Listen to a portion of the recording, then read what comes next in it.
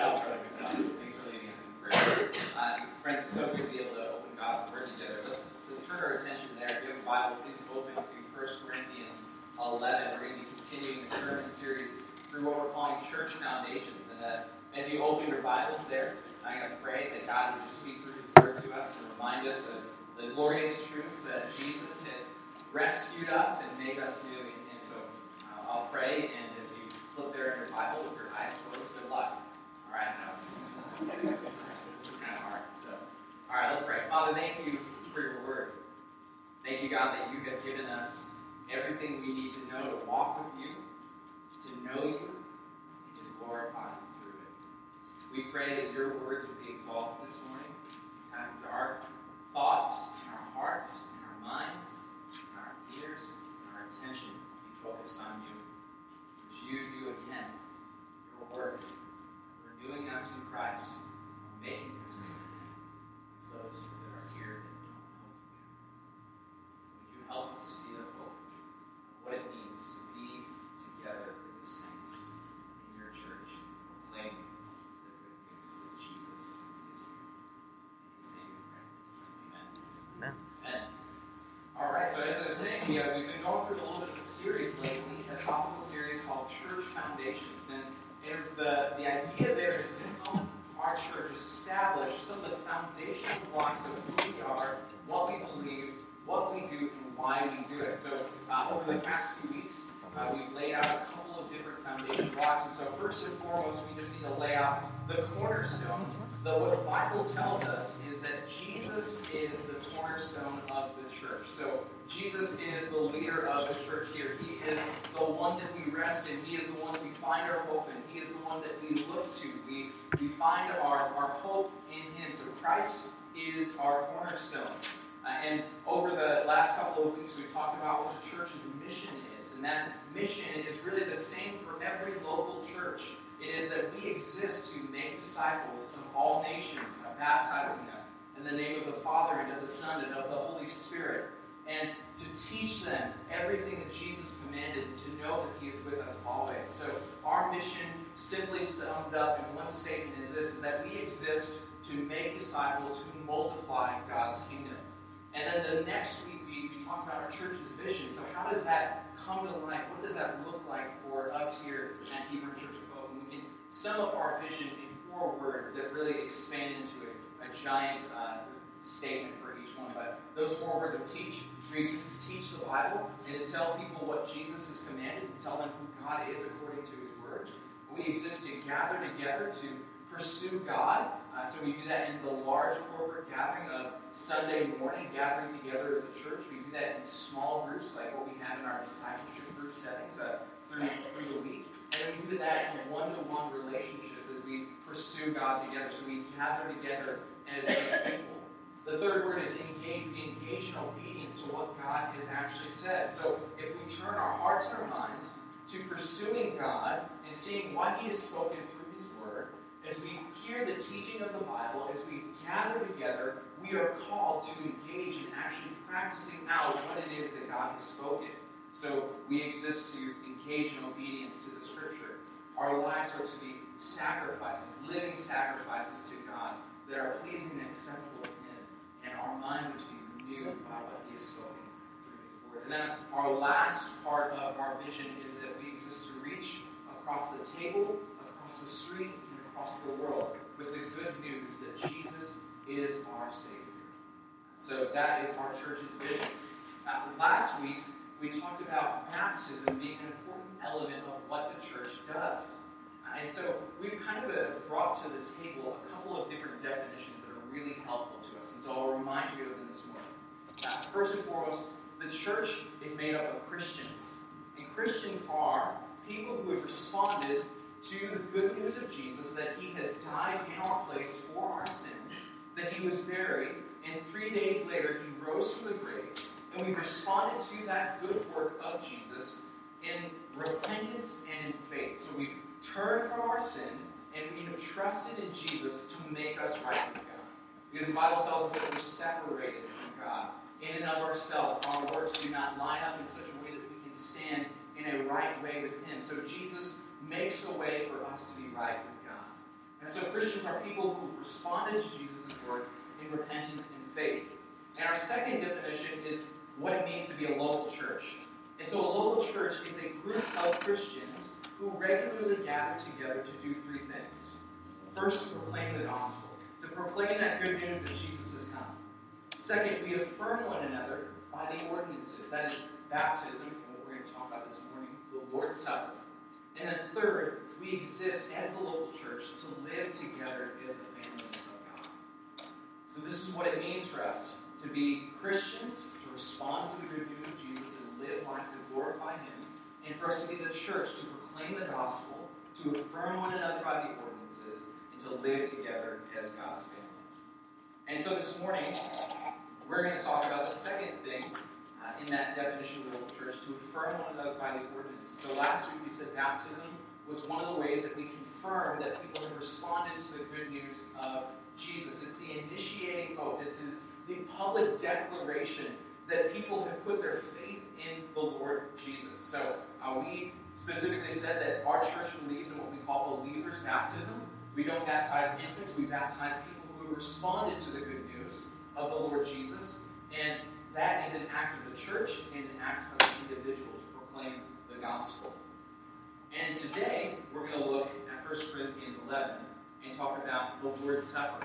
And so the big idea for this morning's sermon is this, is that the Lord's Supper is a church's act of communion with Christ and each other of commemorating Christ's death by partaking of bread and wine, we do grape juice, and a believer's act of receiving Christ's benefits and renewing his or her commitment to Christ and His people, thereby making the church one body and marking it off from the world. This is a good definition of the Lord's Supper. It is an act of the church where we together remember Jesus and what He has done through His death, and it's the act of a believer in which we receive the benefits of Christ and renew our commitment to Him and His people to live as the church marked off from the world for His glory.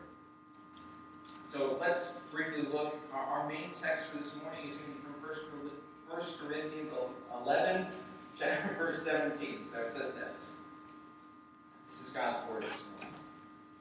But in the following instructions I do not commend you, because when you come together it is not for better but for worse.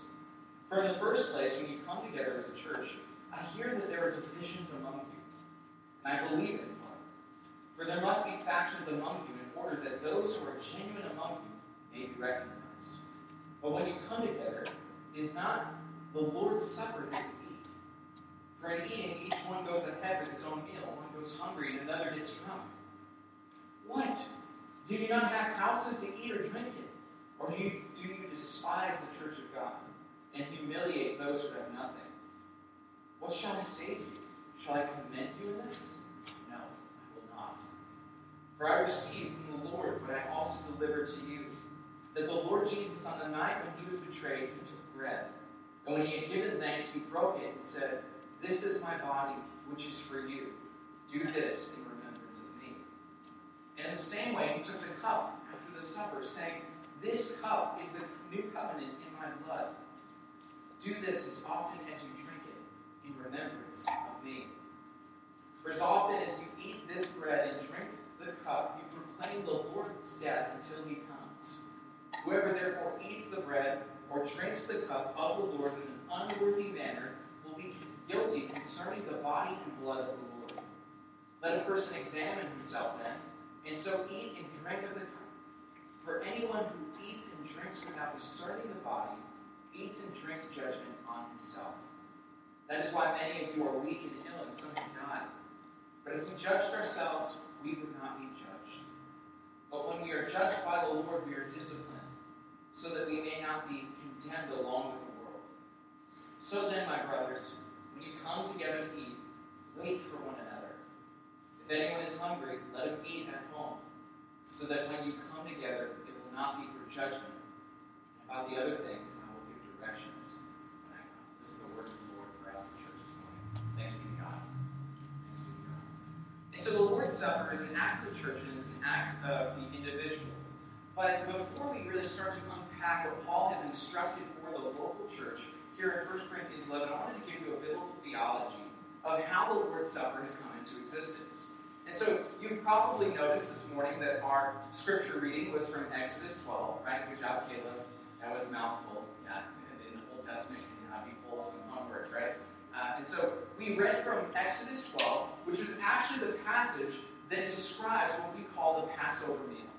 And so the nation of Israel, as they were enslaved by Egypt, was told and instructed by God to celebrate this meal, and then to take the lamb that was slaughtered for the meal, and its blood, and put it on its doorpost, and take the lintels and mark those on the doors as well, because the Lord was going to bring his final plague against the nation of Egypt to show Pharaoh that he was God. And so this plague was called the plague of the firstborn. And so every Israelite, they took the blood of the lamb, they covered their doorpost, and the angel of the Lord came through the city, and he killed every firstborn child, except for those that were marked off by God. And so the Passover meal is a meal that helps the people of Israel to remember God passing over them and being in their favor so that they were not condemned and killed. Okay, so that's what happens in Exodus chapter 12. And throughout the rest of the Old Testament, we saw in the instructions of Exodus 12 that this was a meal for the nation to continue to practice together. Every year, they would come together to celebrate the Passover meal, to remember the Lord's act of kindness to them. But not just his kindness to them, but also his wrath for sin, and his wrath for the disobedience of Pharaoh. And so the Lord had given Pharaoh plenty of opportunities to respond to his work and his move, and Pharaoh continued to have a hardened heart. And this was in the Lord's sovereignty and in his goodness. He recognized that he would harden Pharaoh's heart to rescue his people. And so the people celebrated the fact that they had been covered for, they had been atoned for, they had been watched over, they had been passed over. So they remember this meal again and again. And then if we fast forward to the New Testament in Luke 22, we actually get to see Jesus celebrate the Passover meal with his disciples. And as he takes this Passover meal, and as the nation is celebrating the fact that the Lord has passed over them and he has atoned for their sin, Jesus uses this meal as an illustration to his disciples. And so he has the 12 gathered in the room, and he tells them that shortly he's going to die. That he is going to die through the hands of the Romans and through the hands of the Pharisees and the religious leaders. And in that meal, he takes bread, and he breaks it, and he shows them, and he says, "This is my body, which will be broken for you." So as you gather, as you remember, as you come together and eat this meal, remember what it is that I have done for you. He's telling them what's going to happen. And then he takes the cup, and he tells them, there's a new covenant that is coming. It's not a covenant that is marked by the law. It's a covenant that is marked by faith. And so the Lord instructs the disciples. He says, the new covenant will come in my blood, and my blood will cover you. Take this cup and remember what I have spoken to you. So he gives them these instructions, and then ultimately, right after that meal, what we see in the narrative of Luke is that he is taken in seclusion as he's praying and worshiping with the disciples. Judas then hands him over to the Pharisees and the religious leaders, and he goes to his death. He dies by humiliation on the cross. His body is broken. His blood is spilt to bring us forgiveness, to bring us reconciliation so that we can be made right with God. So we see in Exodus 12 the Passover meal that God would atone for the sins of the nation. In Luke 22, that Jesus would become the fulfillment of that Passover meal. That he would become the sacrifice of the Lamb who would be slain for the people to die for their sin and to make them right with God. And then here, our text in 1 Corinthians 11 helps us to see that Paul instructs the church to continue this practice. So it wasn't just a practice for the 12 disciples as they went and made disciples, as they proclaimed the gospel, as people became Christians. This became a regular practice of the church. So there's all sorts of different views that exist on the Lord's Supper today. In fact, in the Protestant Reformation, the Lord's Supper was one of the most debated topics for the Catholic Church and for the Protestants. And I think I've mentioned this once or twice before, but I really think that the word Protestant is funny because it means literally protester. So they were protesting Catholicism. I don't know if you do that, but take that little golden nugget, put it in your pocket, and enjoy it for later.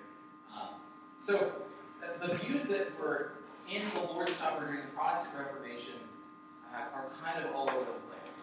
And so the Catholic Church believed in what we would call transubstantiation.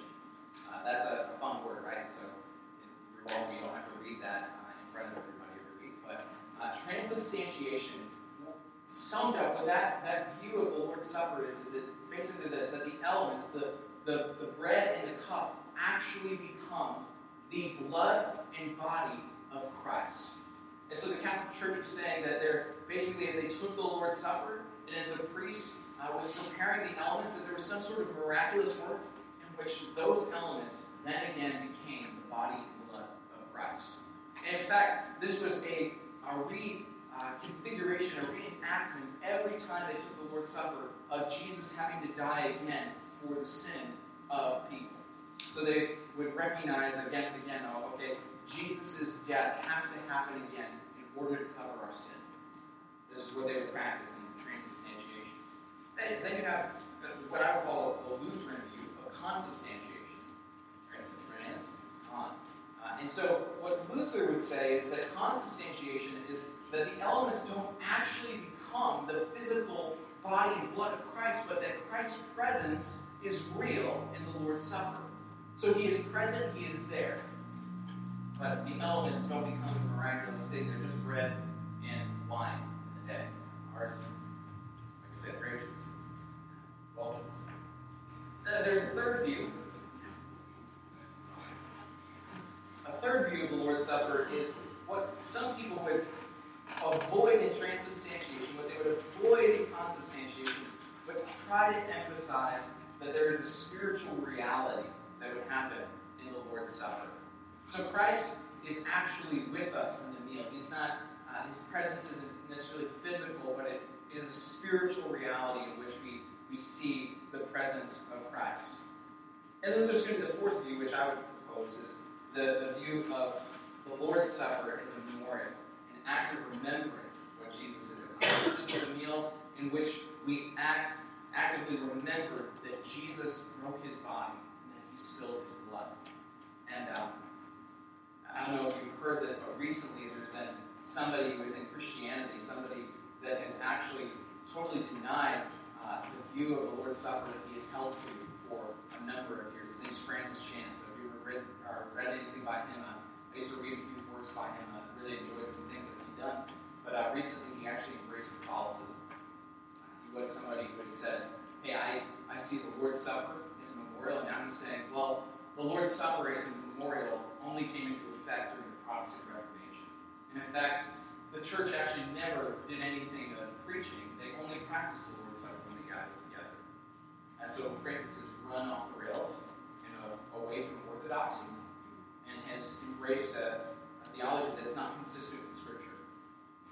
And so it's sad to see, sad to hear about, but nonetheless it's a big, big story that is coming through churches here in America today. So we pray that the Lord will be kind to him and help him to turn away from this view and embrace what the Bible says about the Lord's Supper and the role of the church. Preaching didn't come into existence in the 1500s, friends. In Ephesians 2, Paul said that the church is built on the foundation of the apostles and the prophets by the proclaimed word of God. And so teaching has existed, preaching has existed since the first century, since the beginning of the church. And we see that Jesus taught people again and again. Paul proclaimed the gospel. The only way that we could respond to the gospel, according to Romans 10, is if we confess with our mouth and believe in our hearts that Jesus is Lord. The only way that happens is if God sends someone to proclaim that word. And so the gospel is a word that we believe. It's a word that is proclaimed. And the scriptures are not just words that help us to feel better here and there. They're actually words that God has spoken for us to believe and live by. So I push back against his idea of preaching being something that came into the existence in the 1500s. And also push back against his view of the Lord's Supper. I think if we see the words of Jesus As Paul quotes it in 1 Corinthians 11, he tells them, the bread and the cup, do so in remembrance of me. This memorial view did not come into existence through the Protestant reformers. This memorial view actually comes directly from the mouth of Jesus. This is what he has spoken. This is what he has said. So there's all sorts of different ways that we see the Lord's Supper through the Bible, and we've seen it in the history of the church. And so let's really unpack that definition this morning of the Lord's Supper. So first and foremost, the Lord's Supper is an act for the church. It's an act for the gathered group of believers to remember Jesus. And so we'll see again in 1 Corinthians 11:17, as Paul writes to these Corinthians, he says, in the following instructions, I do not commend you. And so these are some sharp words right from Paul right off the get-go. He says, the way that you practice this is not commendable. It's dishonoring to the Lord. And so this church tells us in verses 18 through following, he says that when they come together, that there are divisions that exist amongst the people. They're divided. And so we actually see in the context of the Corinthians, earlier on in 1 Corinthians 2 and 3, the people of the church were arguing over who was the better preacher. They liked Paul, some of them liked Peter, some of them really liked this eloquent guy named Apollos. And they continued to say, well, I follow this guy, and I follow that guy, and I follow him. And Paul writes to them and rebukes them and says, you don't follow us, we're just servants of the Lord. You follow the Lord. The Lord is the one who builds up his church. The Lord is the one who proclaims and sends people to preach the word. So he tells them the division existed over preachers. But the division also existed because in the Corinthian world, a lot of the secular people embraced those that did not believe in the gospel. They basically treated the Christians like they were outcasts. They were weird to the rest of the world. Anybody resonate with that this morning? And so they were treated like they were second class, and then they were basically cuckoo for Cocoa Puffs. So as they tried to live for God, they faced this tension of, do we honor God or do we fear man? And so they were hearing again and again, like 1 Corinthians 2, that this message of the gospel, that Jesus would die, that God would actually send his son to die for his people, was a message of foolishness. The wise scholars of the day, they could not embrace this. They couldn't even understand how God would be so powerful yet so foolish to die for people. But Paul says that's exactly where the power of the gospel is that while we can't be made right with God on our own doing, that God would make us right with him by dying for us. So they're divided over how do we live in this world and embrace what we believe? How do we live together as a church? We're fighting about the division of who's the better preacher. We're fighting about views on food. We're fighting about views of marriage. And, some of us are married to unbelievers, so maybe we should run away from our unbelieving spouses. And some of our kids are crazy. There's even this guy that's like sleeping around with his mother-in-law. And the church is just full of all sorts of crazy, chaotic things. As Paul writes to them, he confronts their division. He tells them, as you come together for the Lord's Supper, this is a meal in which you remember the unity of what Christ has accomplished in his sacrifice. And there are factions among you in order that those who are genuine might be recognized. So Paul even sees in this division that God is working through the division to show who is genuine about following the Lord and being obedient to him. And he tells them in verse 20 that when you come together, it's not the Lord's Supper that you eat. In fact, in verse 21, some of you are just like peeking out. You're coming together and having this giant meal. And so when we think of the Lord's Supper, every month we gather together and we have like this nice little piece of gluten-free bread, right? And a nice little sip of grape juice. Now, the Lord's Supper was a meal for the early church. They celebrated this together. They came, they broke bread, friends. This is like better than a potluck, right? It's an organized meal, not just a potluck, right? You never know if you're going to have mac and cheese. They didn't just have mac and cheese. It wasn't just appetizers. There was a meal. So they gathered together to celebrate a meal together, to remember Jesus' instructions. He tells them that, as some of them are picking out, another's getting hungry, and then somebody's abusing the wine. They're getting drunk. And Paul's just exclamation, verse 22, what? What are you doing? What are you thinking? He says, don't you have houses to eat and drink in?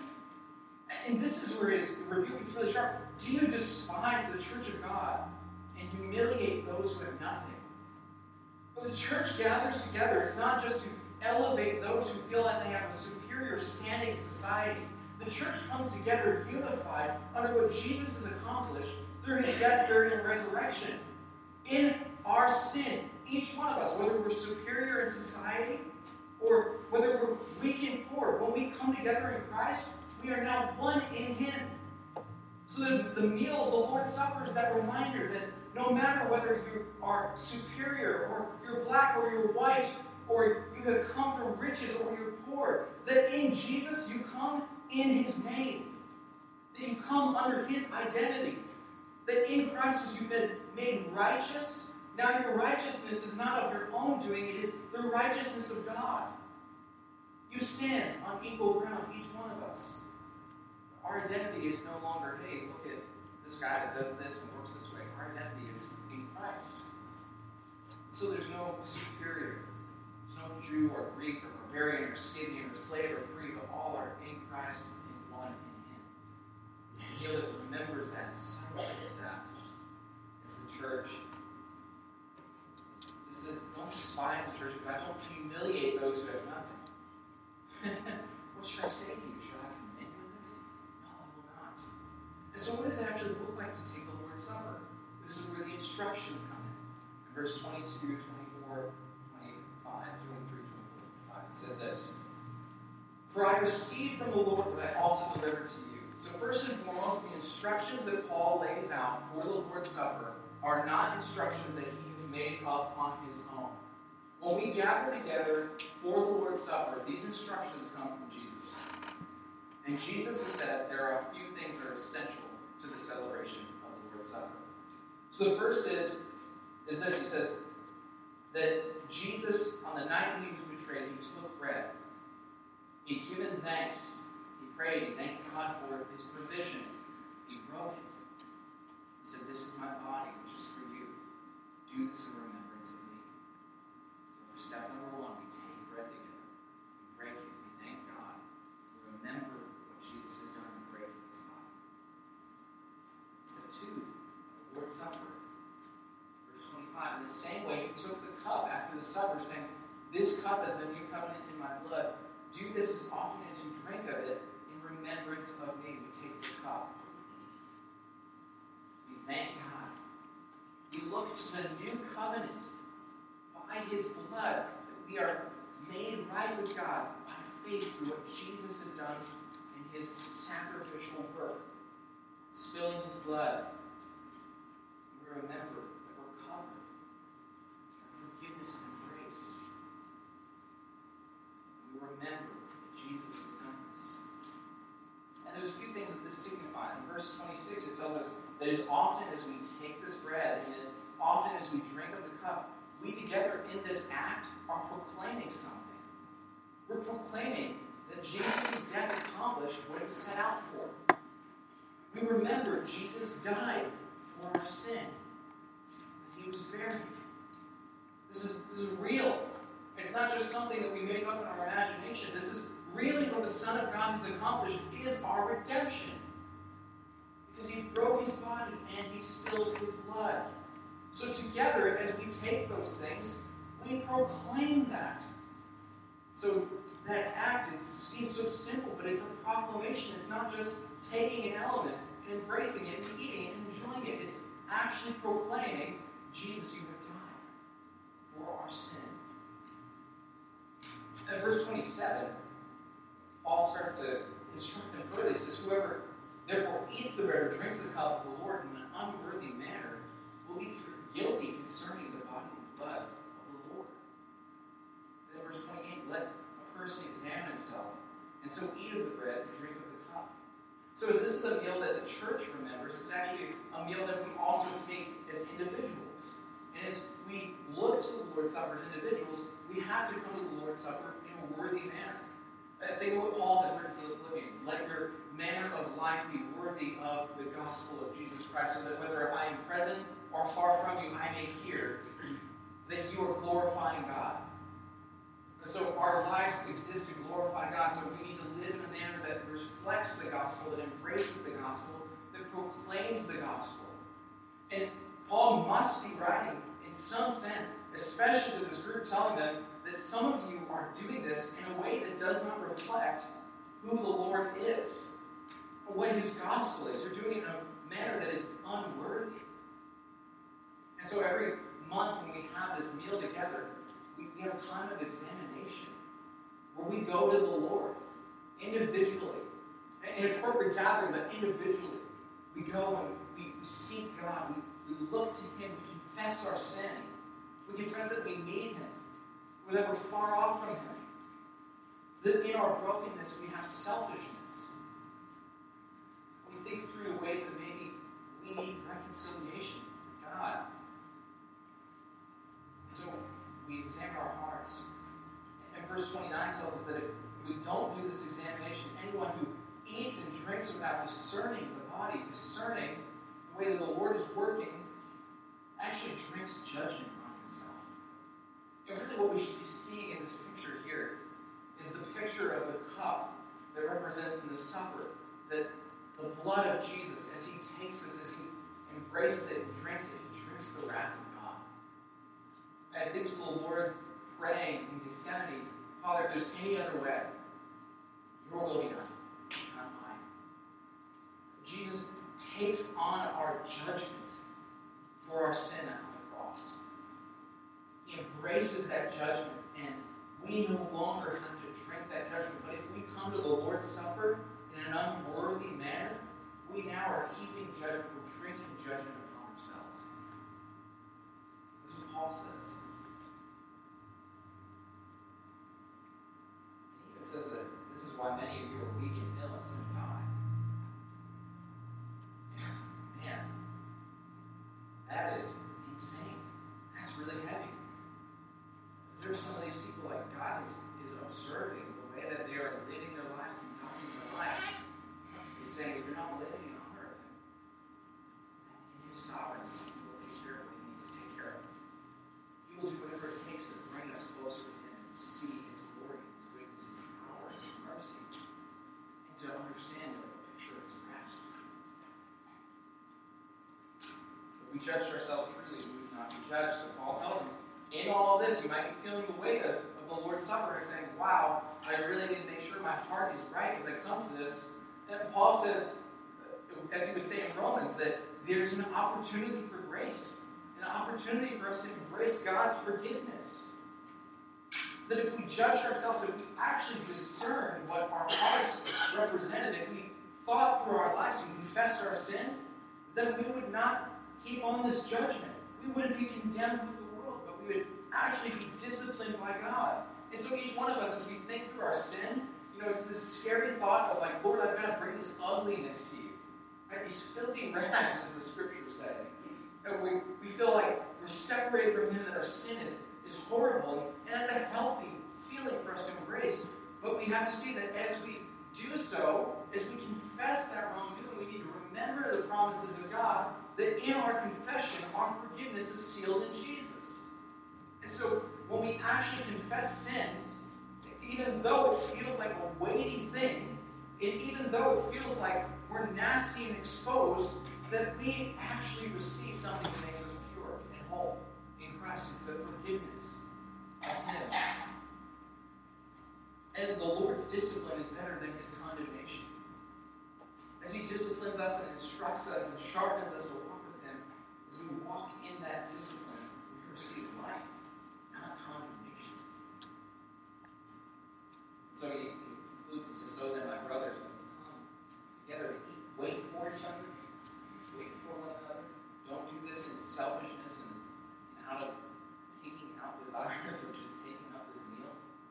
Don't do it in such a fashion that you not actually wait for each other and wait through the remembrance of what Jesus has accomplished. And so there are some questions. So as we think through the Lord's Supper, in Paul's instructions here, And one question that came to my mind this week is, who is the Lord's Supper for? Is this open to everybody? Is this something that everybody should take on? And I would say, according to verse 27 and verse 28, that whoever drinks the cup has to do so in a way that is worthy of the gospel. The Lord's Supper is for those who believe in the gospel. This is not a meal for unbelievers. This is a meal for those who have professed their faith in Christ and belong to the gathered body of Christ. This is a meal which we remember together that Jesus has died for. So we need to first and foremost believe in the gospel. And a helpful way the church knows that there's belief in the gospel is what we talked about last week, baptism. It's a great sign for us to say, hey, if you've been baptized, we can affirm that belief in the gospel. But first and foremost, the Lord's Supper is a meal for those who believe and profess their belief. So if you haven't been baptized yet, be baptized. Confess your faith, profess your faith in Christ. Gather together with the local church. Who should lead it? The Bible doesn't necessarily put a specific person behind this, but we would say that elders or pastors should be leading the Lord's Supper as official members that are called out by God and called out by a congregation to lead them spiritually. That the Lord's Supper should be led by those that officially represent the church. And so there are some circumstances to face, right, in like church plants. Right? If you don't have an out-and-out pastor, but a small group of people started a new church and they're gathering together, then there should be somebody who would fit those qualifications of elder that would helpfully lead the church in the practice of the Lord's Supper. And there are other circumstances like what we have faced in our history, right? And so looking for a pastor that wasn't an official pastor for a period of time, but there were elders. So those elders are really qualified to lead the Lord's Supper. So they help lead the people through the Lord's Supper. How should the Lord's Supper happen? It should happen in the whole gathering of the church. It's a meal for us to come together. And so this isn't the opportunity to say, like, don't take the Lord's Supper on your own. Don't do that during the week by yourself. Take the Lord's Supper with gathered believers. Do that in a way that brings honor and glory to God. Make its meaning clear. Do it with clarity. Saying, hey, if you believed in Jesus, this is a meal for you. If you haven't, then let it pass by you. Make sure you give with the elements, the bread and the cup. You don't have gluten-free bread. You have real bread. It's a celebration. How often should you do it? Ooh, that's a great question. Jesus says, as often as you take of it, do so in remembrance of me. So we as a church, we have to ask ourselves, what is biblical in how we take the Lord's Supper? And so right now we're doing that once a month. So we're doing that in the gathered context of the church. We're celebrating that as believers. So I think that is biblically appropriate. I think Paul leaves some flexibility here. There are churches that are convinced that this means that every time they get together, they should take the Lord's Supper. And I say, amen to that. Praise the Lord.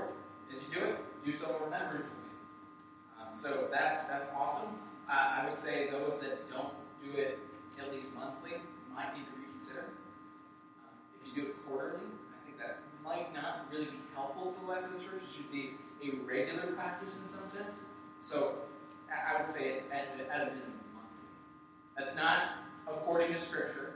There's no prescribed method here, but there is some room for flexibility. And at least the idea here is that Jesus is saying that this should be regular in the life of the church.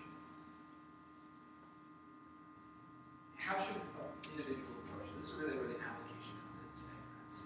As we come to the Lord's Supper, here are just 4 things that I think are really helpful to remember as we practice this together as a church. As individuals, first and foremost, as we take the Lord's Supper, look to the cross. Look to the cross. Look to what Jesus has done as He has died. He died for you. He spilled His blood for you. So that you would be made right with God. You were enemies, and He's made you righteous. You were dead, now you've been made alive. So look again to the cross. Come back again to the cross. Some people think that maturity in the gospel means that you graduate out of believing the message of Jesus, but that is the furthest thing from the truth. You see maturity in the gospel by people who continually run to Jesus and say, I need what you have done for me. I need to be reminded of that. I need to sing it. I need to pray it. I need to read it. I need to proclaim it. So, individual church, look to the cross. The bread and the cup are reminders of what Jesus has done.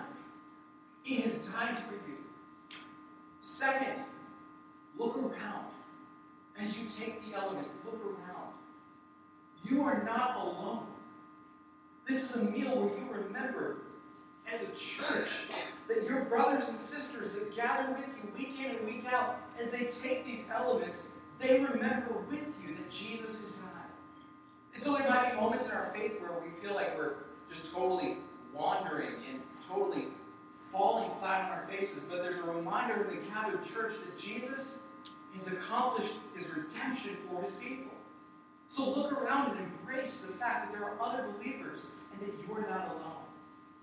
But also look around and see that the Lord is working in other believers who aren't necessarily just like you. They might not have the theological training that you have. They might not have the same spiritual gift that you have. But God calls you to be part of a body.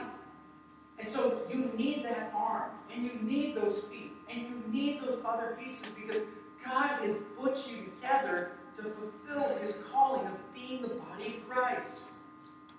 So we celebrate that people are different and that God has given them as a gift to this local body to proclaim that gospel. We're not alone. What a beautiful thing. Look around, friend, as you take the Lord's Supper. And praise God that he's bigger than just you. Embrace that. Third, look forward.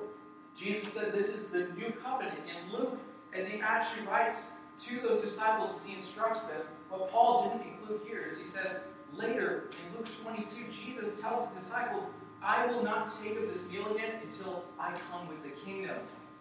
Friends, Jesus is coming back. He's going to come back and make everything right again. There will be restoration. And we can celebrate that. We can wait. And we can really go through pain right now knowing that the world is broken and that things aren't right. But we believe that the King will return. He will establish his kingdom and make it right. So look forward. Have your hope on God, knowing that you can't make it right, but he can, and that just by the speaking of his word, he can set the universe straight. This is the power of the King we believe in. So look forward to it. And then last, look inward and then back to the cross. Look inward and recognize that your life, you're still this side of heaven, but there's still work to be done. There's still ways that I'm growing. I don't know everything perfect, and I tell, last week is like a perfect reminder. Every sermon is a perfect reminder of me that I am in process. I don't have this perfect, but I pursue a perfect Savior.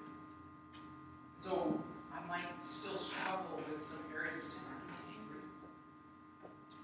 You can ask Rachel. I can be imperfect. I don't always do the dishes.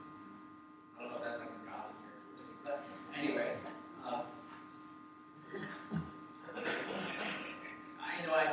I think washing the dishes does help your prayer confidence. I'll say that. It helps you exercise self-control, because those are the moments that I really find with myself. But looking inward, looking at sin and holding yourself accountable, saying, Jesus, you've made me new, I want to be made new continually. How can I continue to grow in you? And not necessarily in the sense of like I'm climbing all of these ladders to accomplish the goal, but I'm running a race. I'm running a marathon. Each one of us is running a marathon with the Lord. And so can we say from this month compared to last month that we trust Him? Can we look back and say that the gift of putting our feet on the floor today is a work of God's mercy and goodness to us? Can we embrace the fact that, we're not always right, we're sometimes selfish and calm? Embrace that. Look inward. Look at your heart, because if you don't be condemned by the idea of taking the Lord's Supper in an unworthy way. But sometimes, friends, you need to hear this too. Don't be so hard on yourself that you forget grace. You forget God's goodness. Jesus didn't just die on the cross to remind us that we're horrible, miserable sinners. That is absolutely true. But if we wallow in sin, we continue to just look at our lives and say, look at how horrible and wretched I am. We want to embrace that identity in Christ, embrace that forgiveness that we've received from the Lord. We're going to be some pretty miserable folks.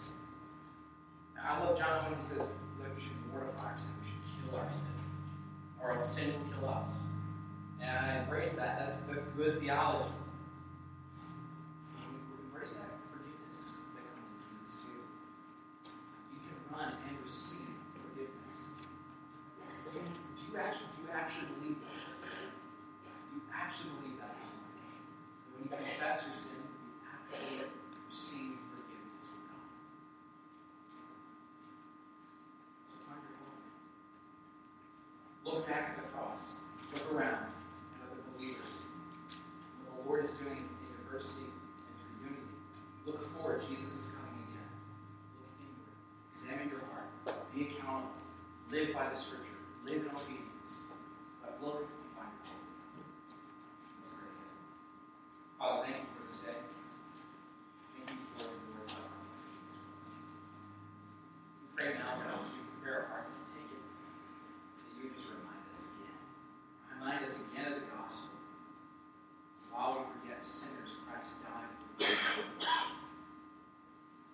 Remind us of who we are in Him. That as we're united to Him, we're made His sons and daughters, heirs with Christ. Help us to embrace that. Help us to be humble. Help us to be accountable. Help us to live for your glory. In Jesus' name. Invite the elders of the Lord to come on Lord's Supper. So, friends, our instructions this morning: if you have not come to a point in your life where you have believed in Christ and professed that faith, do not take the Lord's Supper this morning.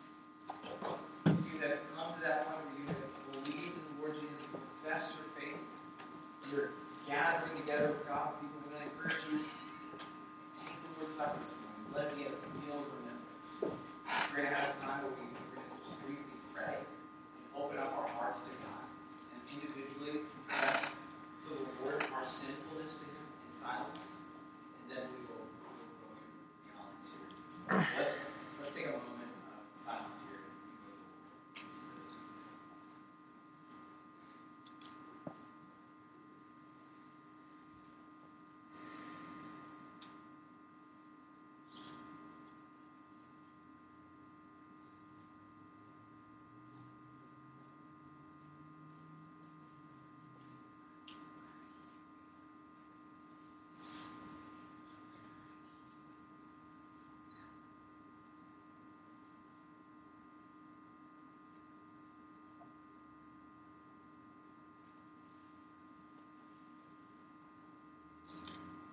God, some of us might still be doing business right now with you, but we come to you knowing that each one of us has the capability of running into sin. That we in our hearts can be full of evil desires, full of anger, full of lust, full of pride, full of things that would separate us from you. God, we confess that we need you. We embrace our responsibility. Chosen to walk in darkness at times. God, we know that in you, through our confession, while we embrace and feel discipline, and sometimes it hurts, we know that it leads to life. So we come to you, God, and we ask that you would do what only you can do. Make us right. Lord, I pray for anyone that does not know you this morning. Embrace this good news of the gospel, that Jesus is dying for them, for their sin, for what separates you from Him. That they would confess that, that they would turn from it and trust you, that they would be made right with you this morning. So if that's for you this morning, friend, I'm just going to say, come and talk with one of us as an elder this morning. Let us have that opportunity to speak with you right after the service and tell you about the next steps of following Jesus. God, as your church we come together, we pray that you would continue to unify us. Help us to celebrate diversity. Help us to celebrate that we need each other. Help us to celebrate the gifts that you've given to the church. Thank you for the precious gift of being together with the saints. Now we come to you and we look to Jesus and we remember what He's done. In His name we pray. Amen.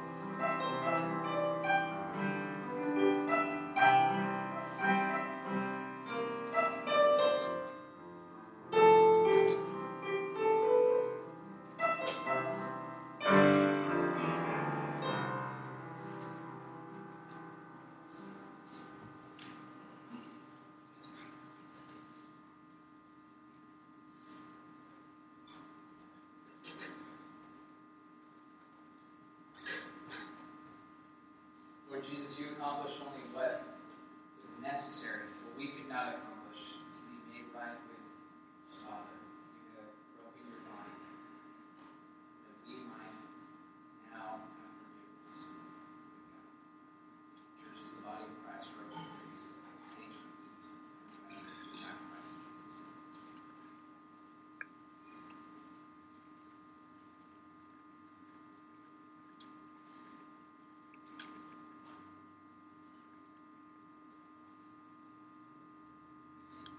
As we take and eat the bread, the Lord also gave us the cup. It's a reminder that there would be a new covenant, a reminder, a symbol of the atonement that our sin is covered. We are now made white as snow.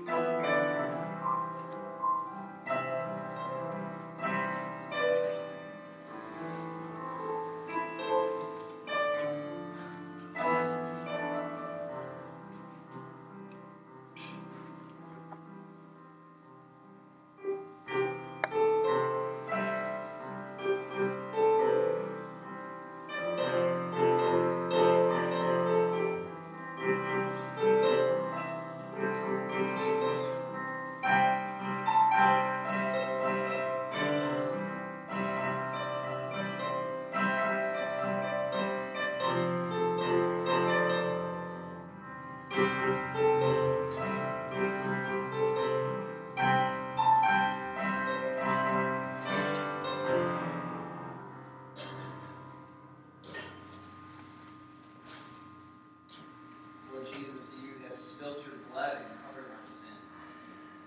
May this be a fact that we embrace and remember. God, hold is dear to our lives and to our confession as a church. God, we thank you that a new covenant has come. We walk by faith, walk in obedience to you in faith. We are justified by faith alone. And that in Christ alone we have received redemption. Church, this is the blood of Christ spilled for you. Take, drink.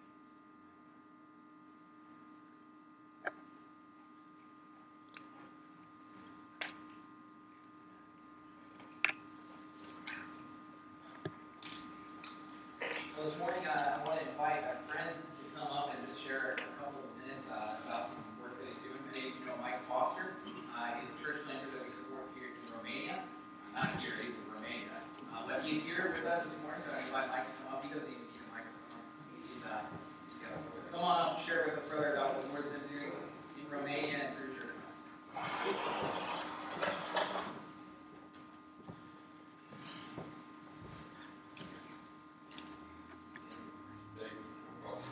It's first and foremost, it's a blessing to be with you guys as always. And I was reminded this morning of why I'm friends with this brother, why we're so close. I was very encouraged by the message this morning. You did the job here in the end of 2016 or 17? 18. Shows you my memory. But one of the things that's really cool about Pastor Jordan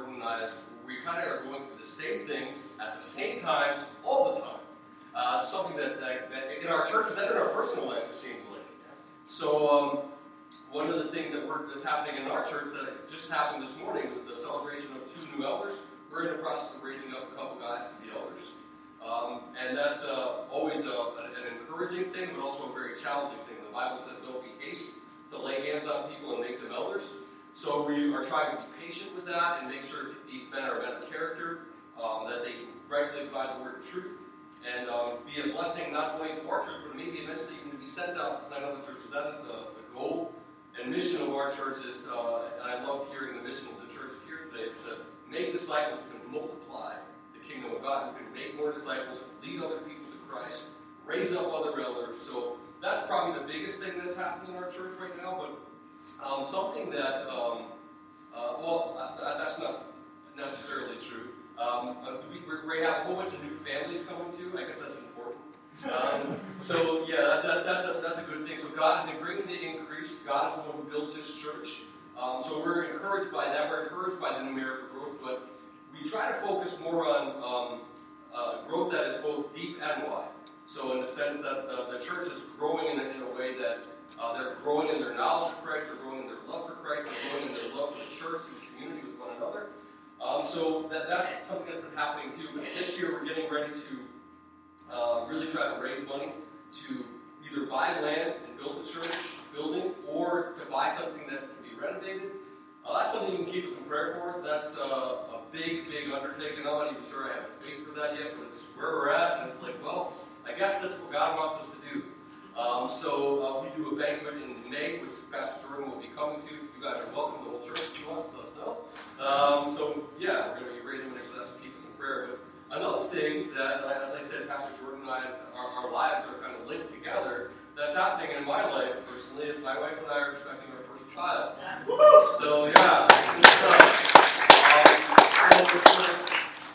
Jordan asked me, he was like, "Hey man, Rachel's pregnant." I'm like, "Really?"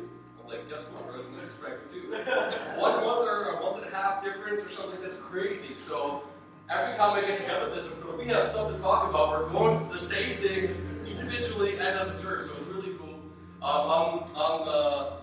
One of the things when I was coming up as a missionary, that I always was, when a missionary would come to the church, or as a Christian I should say, when a missionary would come to the church, I would love to hear a missionary speak, not necessarily because I thought God was going to call me into missions, but because I knew that I wanted to live my life for God. And one of my life verses is found in the book of Acts 20:24, that says, "But I count my life of no value to myself, so that I may finish my course and the ministry I received from the Lord Jesus to testify to the gospel of God's grace." To me, even though that's my life verse, and obviously those were the Apostle Paul's words, that should be something that we all embrace, and that we would say, listen, whatever is going on here, whatever job I'm in, these things don't really have the eternal value in and of themselves, but they can all be used for the purposes of God, so that I may proclaim the gospel of God's grace. So I hope that that's what you feel for me this morning. I hope that's what you felt in the message. I was, again, really encouraged, bro. I mean, the message on the Lord's Supper.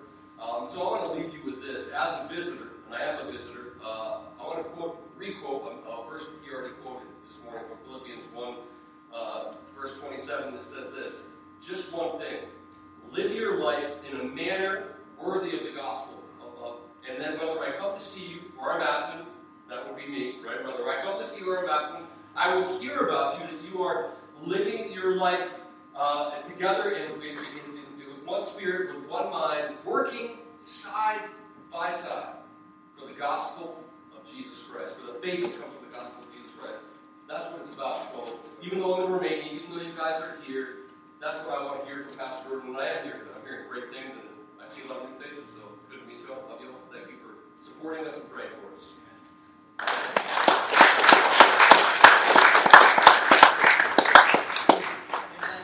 Amen. Just so thankful for Mike.